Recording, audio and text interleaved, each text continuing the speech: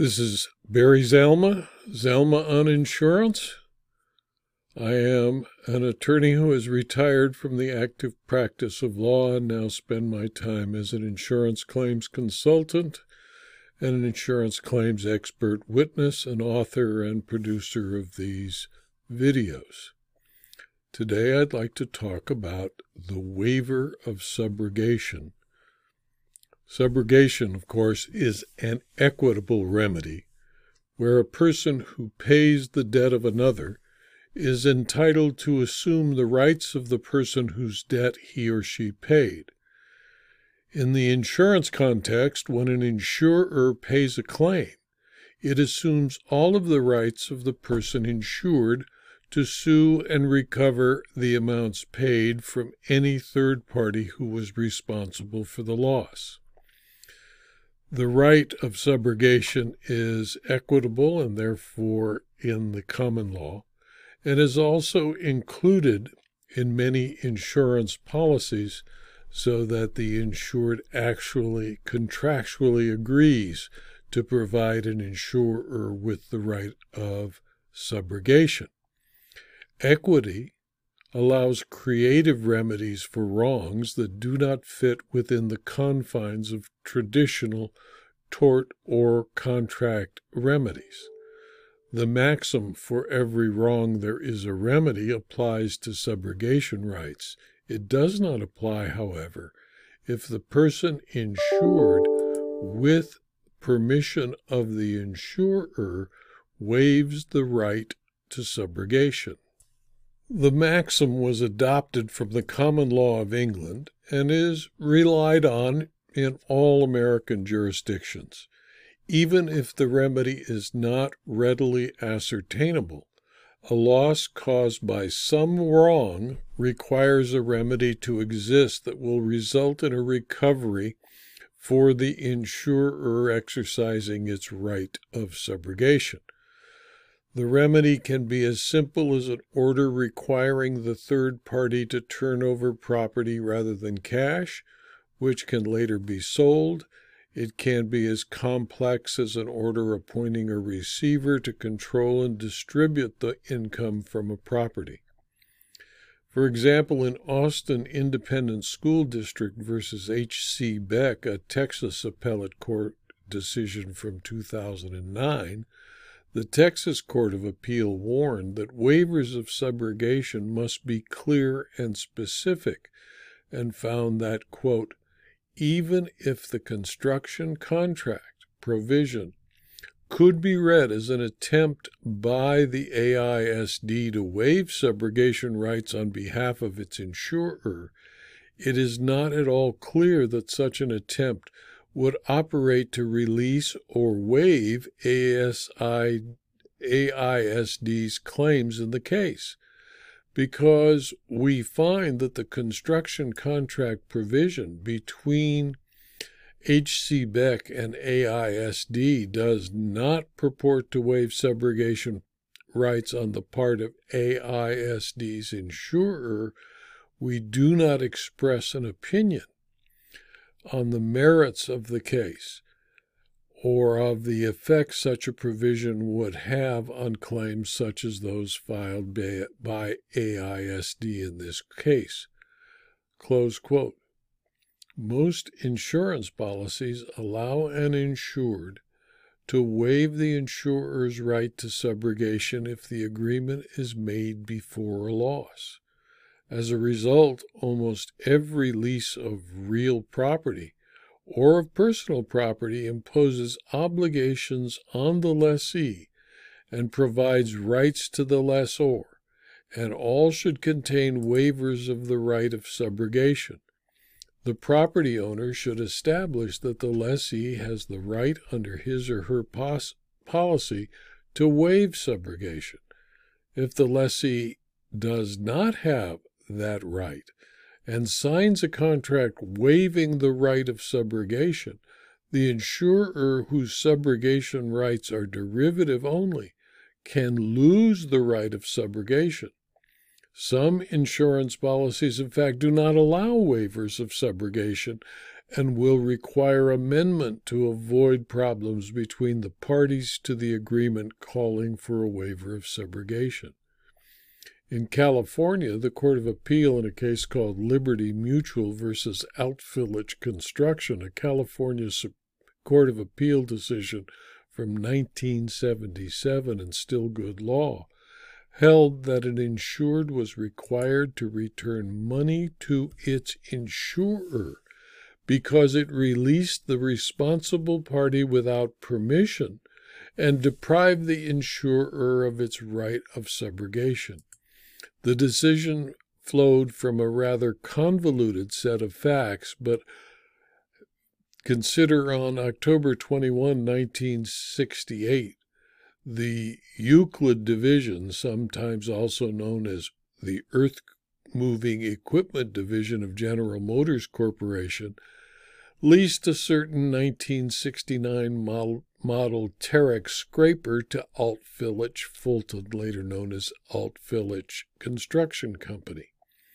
Under the terms and conditions of the lease, accepted and agreed to by Altvillage, was a provision that the lessee will be responsible for insuring the unit. A unit value of $165,000 each should be used for insurance purposes only. Earlier, Conexco Inc. had leased certain other scrapers to Altvillage under terms that required the lessee to be responsible for insuring them. As the lease noted, and before March 17, 1970, George J. Berry, an employee of Conexco, telephoned Altvillage to report he had learned that the insurance carried by Altvillage on the other lease scrapers was about to expire.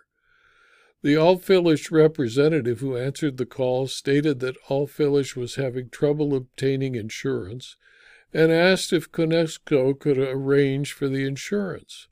The Altvillage representative at the time also stated that Altvillage would pay the premium to the extent that it was for coverage of the equipment leased to Altvillage. Also, before March 17, 1970, Berry called Altvillage again and reported that arrangements had been made to cover the scraper with insurance and that premiums attributable thereto would be billed to Altvillage by Conexco. In fact, no such arrangements were ever made. On May 8, 1970, the particular scraper noted was substantially damaged because of the negligence of Altvillage employees. At the time of the damage, there was in force an insurance policy issued to Conexco by Liberty Mutual Insurance Company, a so-called conditional sales floater, the coverage of which extended to the damaged scraper. The premium deposit on the policy was at the rate of 60 cents per 1,000 of property valuation. After the damage to the scraper, Conexco submitted a proof of loss to Liberty for $15,170.71, and thereupon Liberty paid Conexco $14,920, being the amount of loss less the $250 deductible. During the course of the negotiations leading up to payment of Conexco claim by Liberty, the entire file on the transaction between Conexco and Altvillage pertaining to the scraper, including copies of billings for insurance, was submitted to Liberty. However, there was nothing in the record to indicate the file contained any reference to the oral undertaking by Conexco to obtain the insurance coverage for Altvillage. The basis of the trial and appellate court decisions was a simple finding that, quote, Conexco violated a material condition of said insurance policy in that it contracted away its right to recover from the lessee Altvillage for damages done to the scraper while in the possession of Altvillage, thereby precluding Liberty from its right of subrogation against Altvillage. The agreement between Conexco and Altvillage which had the legal effect of cutting off Liberty's opportunity for subrogation against the tortfeasor Altvillage, breached the implied covenant of good faith and the express condition of the policy giving the insurer a right of subrogation.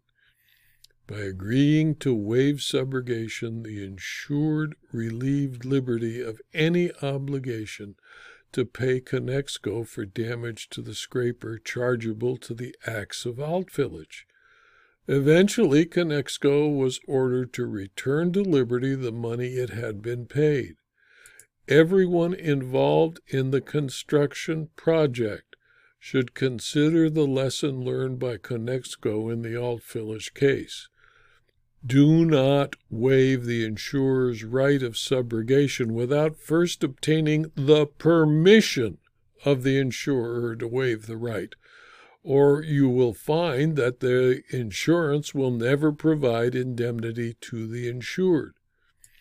Some policies of first-party property insurance and some third-party liability insurance policies do not allow an insured to waive the right of subrogation before the loss or after the loss, just like the policy considered in the Altvillage case deprived Liberty Mutual of its right.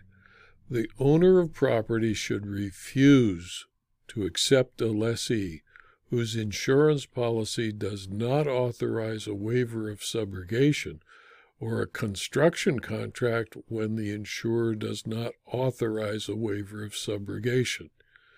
An insurer may, under the equitable right of subrogation, exercise the rights provided by a lease agreement.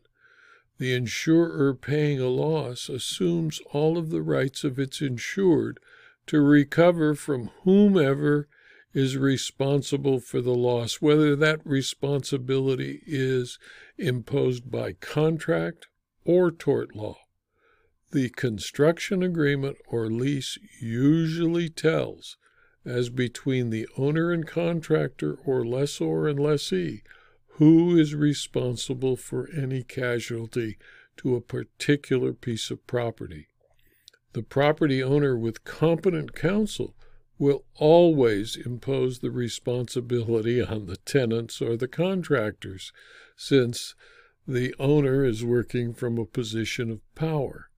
Any construction contract or commercial lease can be expected to and should always include, if the insurers allow, an express waiver of subrogation.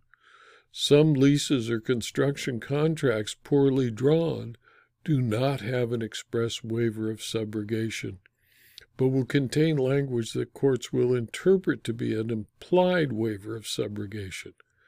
The property owner should work with his or her counsel so that there is no need to imply a waiver.